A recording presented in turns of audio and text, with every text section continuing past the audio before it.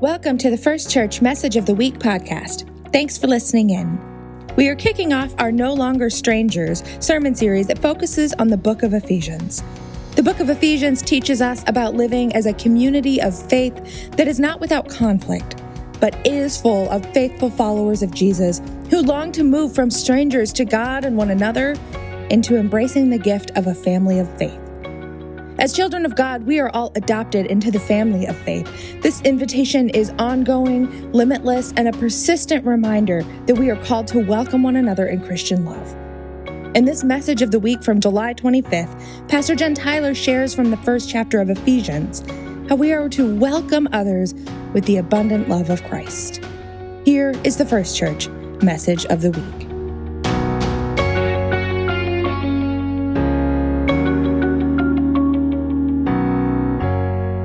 So today we are starting a new sermon series titled No Longer Strangers, in which we want to spend some time talking about the different places that we come from in our lives, the different types of people that we encounter or are, and the different ways that through the love of God, we are all united and are called not to be strangers to one another, but to be part of one family in the body of Christ. And we're going to talk about not being strangers and the ways that we come together and the ways that we are family, as Sandy talked about, by reading together through the book of Ephesians. So starting today through the end of August, we're going to read the book of Ephesians and talk about one chapter a week.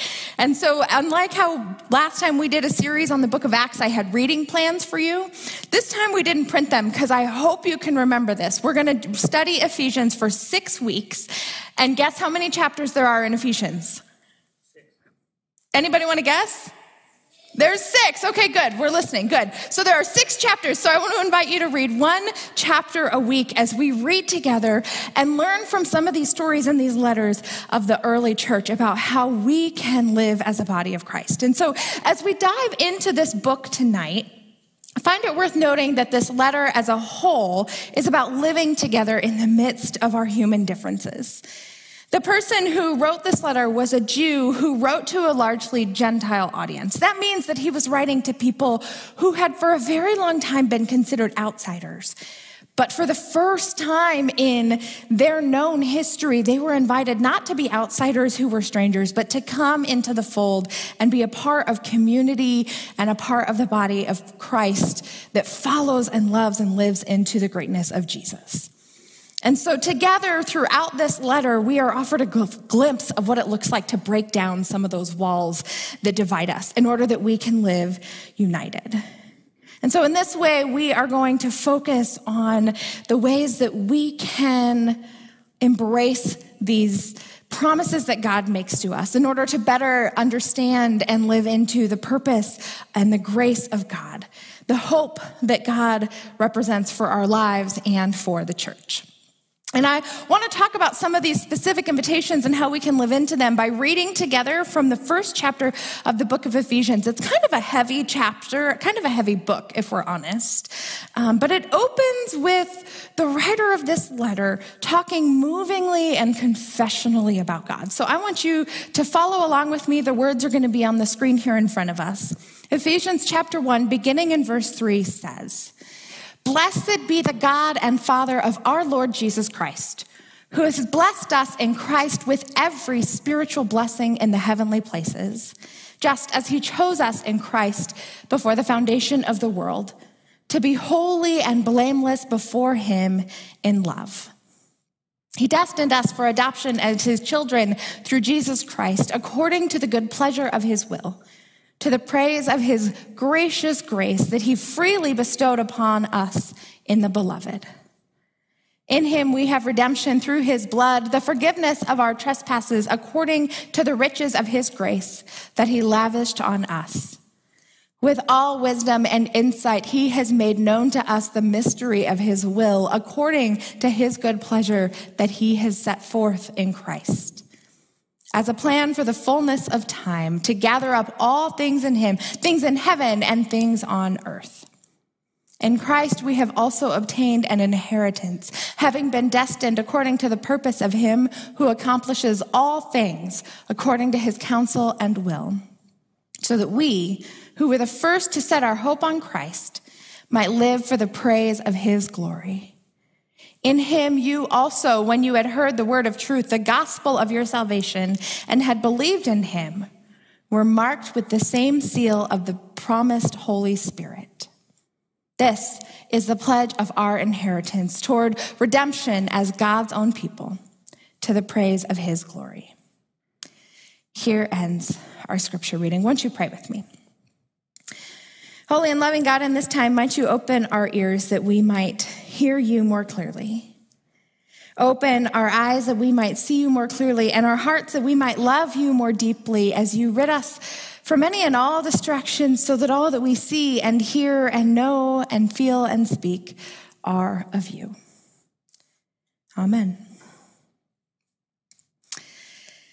So as we jump in tonight, I want to start by pointing out that tonight, more than usual, maybe this is the case for you some nights, but sometimes one of the things that I love most about worship is the music that we bring forth. Can we just pause for a second and give thanks for how incredible our musicians are?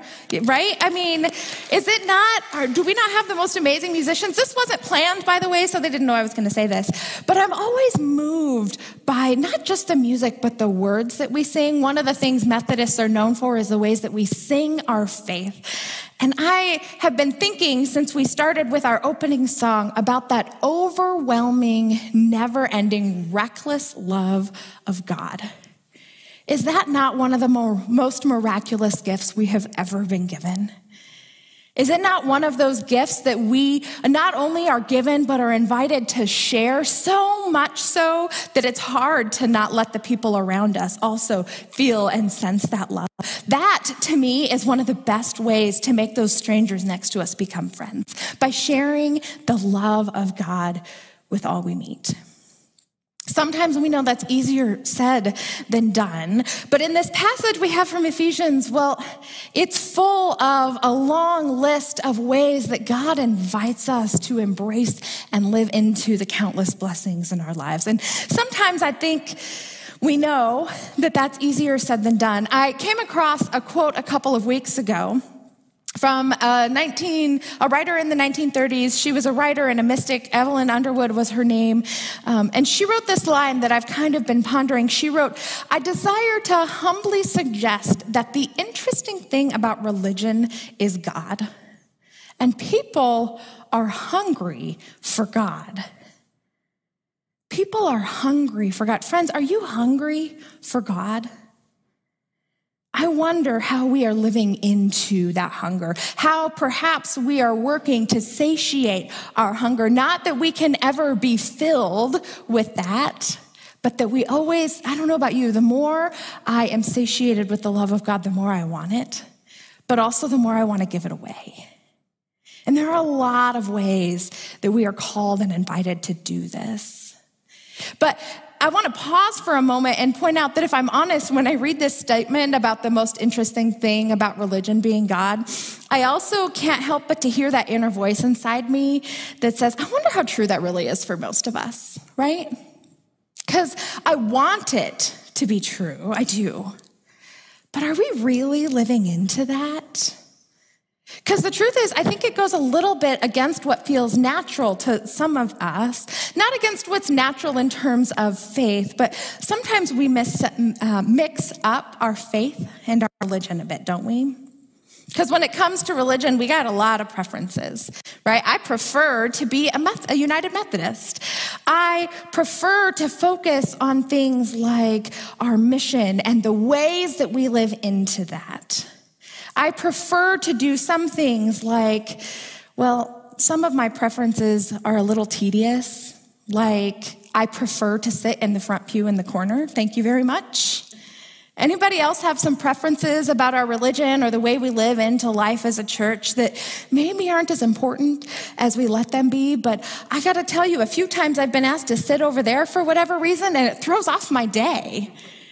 Isn't it funny how these little things that don't really matter, that don't directly impact our worship of God, they can impact us perhaps more than we want them to, right?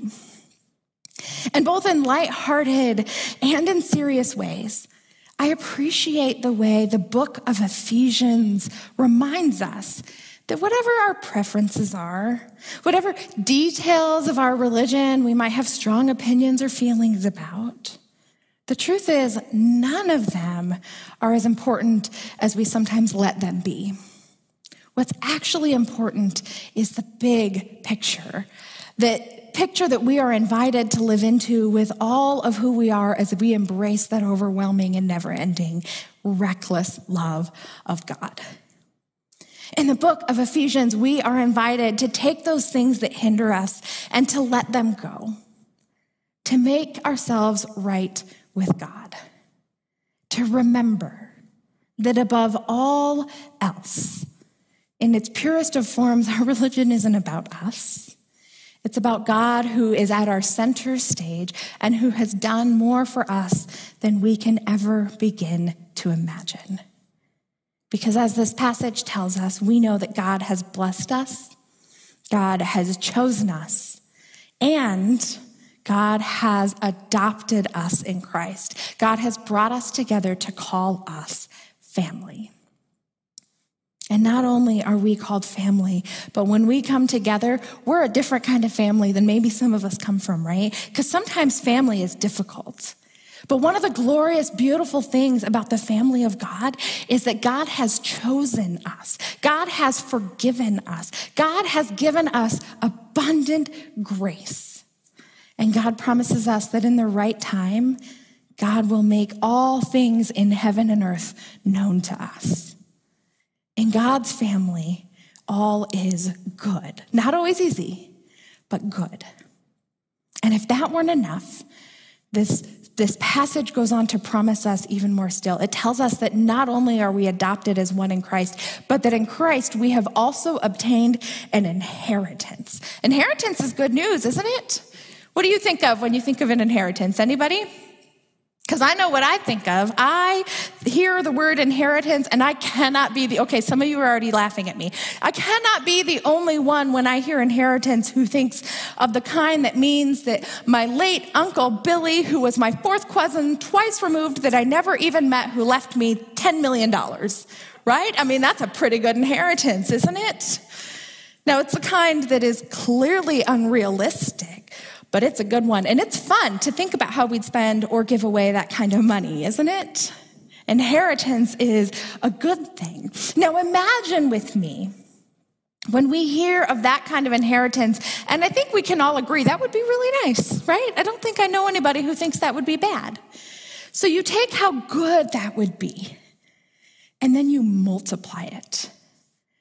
What if the inheritance that we're being offered here is way better than that? I mean, not just 2 or 3 or 10 times better, but so much so that we can't even begin to wrap our minds around it. Because here, this inheritance that we're being offered is not just the kind that we can be offered in a lifetime, but it's the kind that is offered to us through an eternal lifetime that never ends. Never ends. In Ephesians 1, we are assured that God, our Creator, Jesus, our Savior, longs to bless us that much.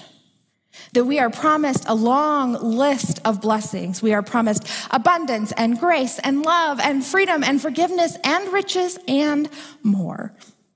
Now, I know the chances are that most, if not all of us, have heard some of these promises at some point along our faith journeys.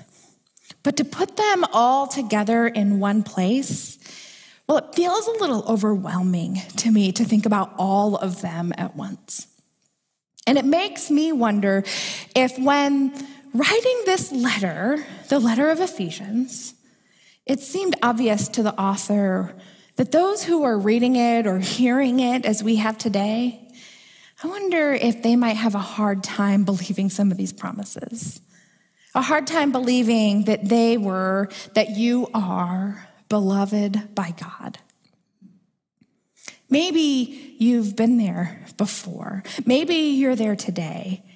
Because I know for some of us, it's hard to hear about how blessed we are in Christ because we know something else. That no matter how blessed we are by God, no matter how many blessings are poured into our lives, life is still going to be hard sometimes. Life is not going to be without pain, without suffering, without grief or despair or failure and mistakes.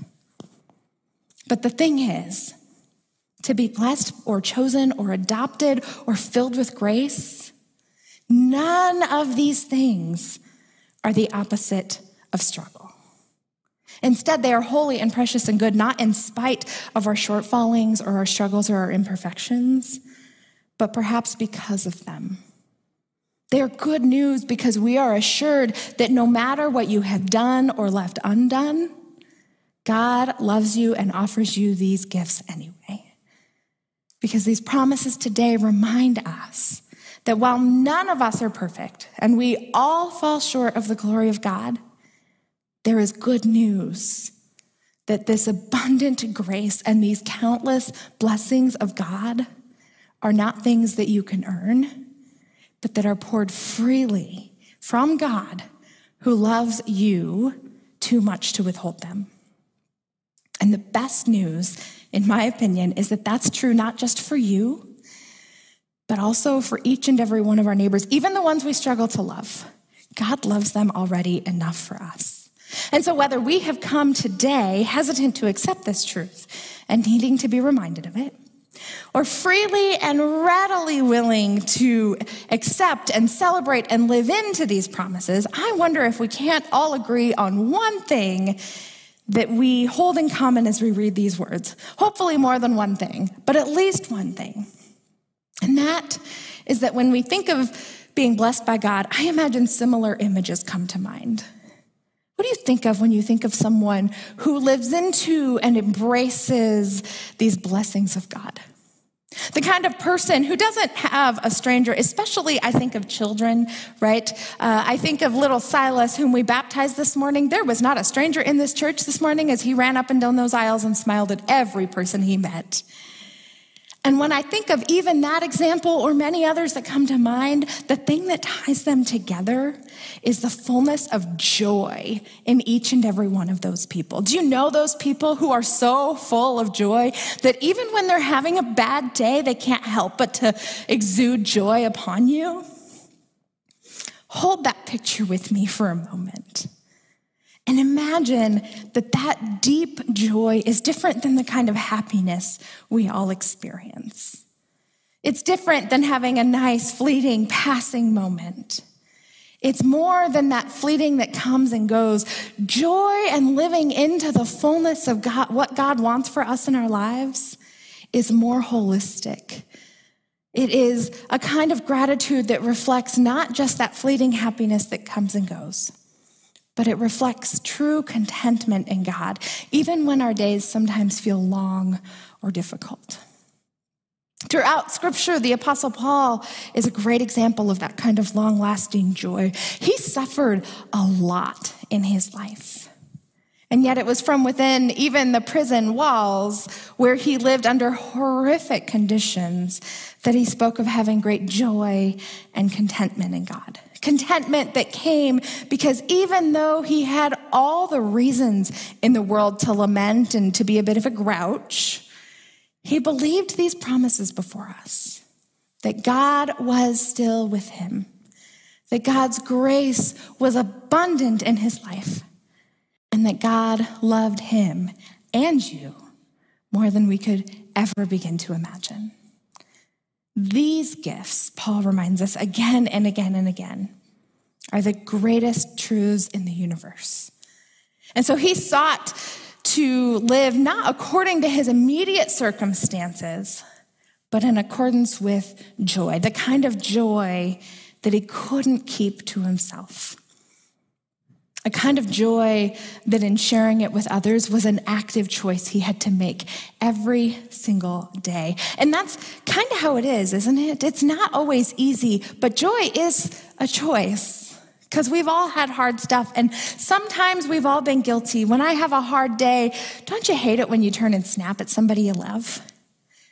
Because I've been there. I've been there this week, to be honest.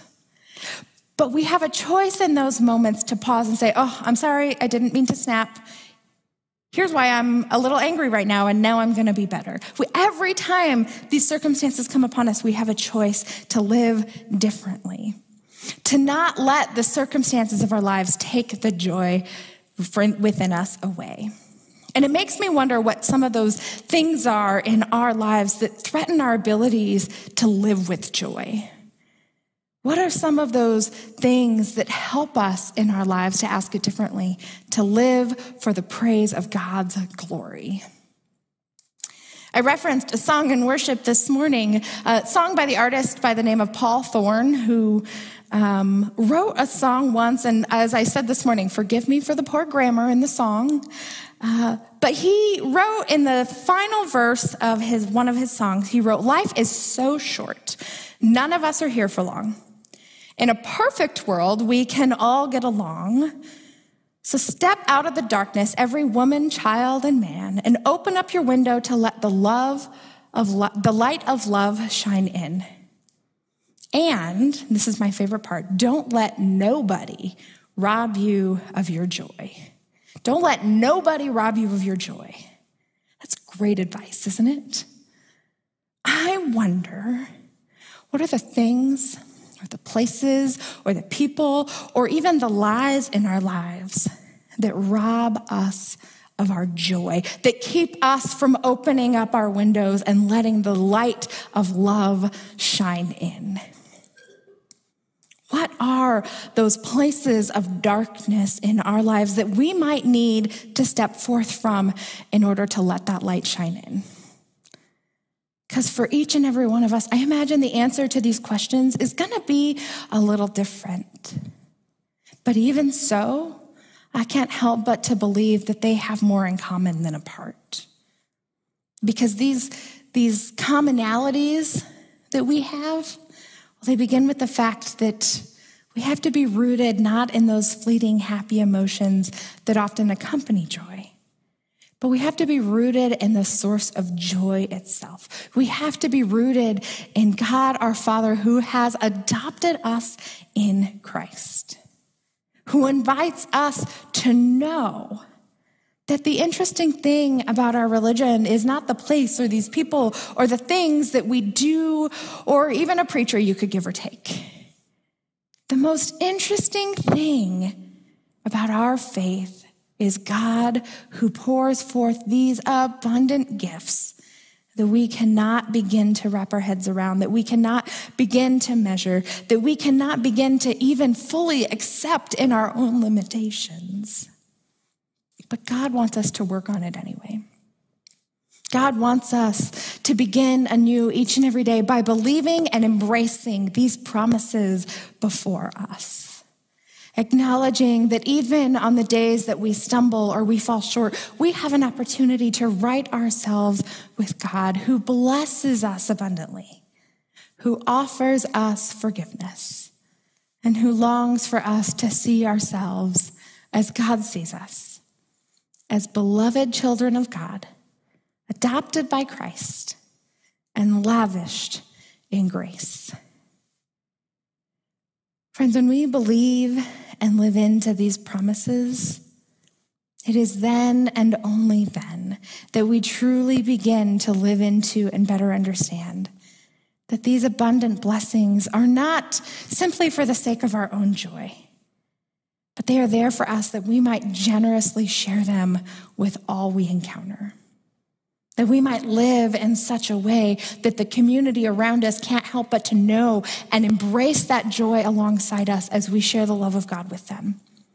And as we work to live in a community, in a church, in a town, in a neighborhood, where indeed we no longer have strangers among us.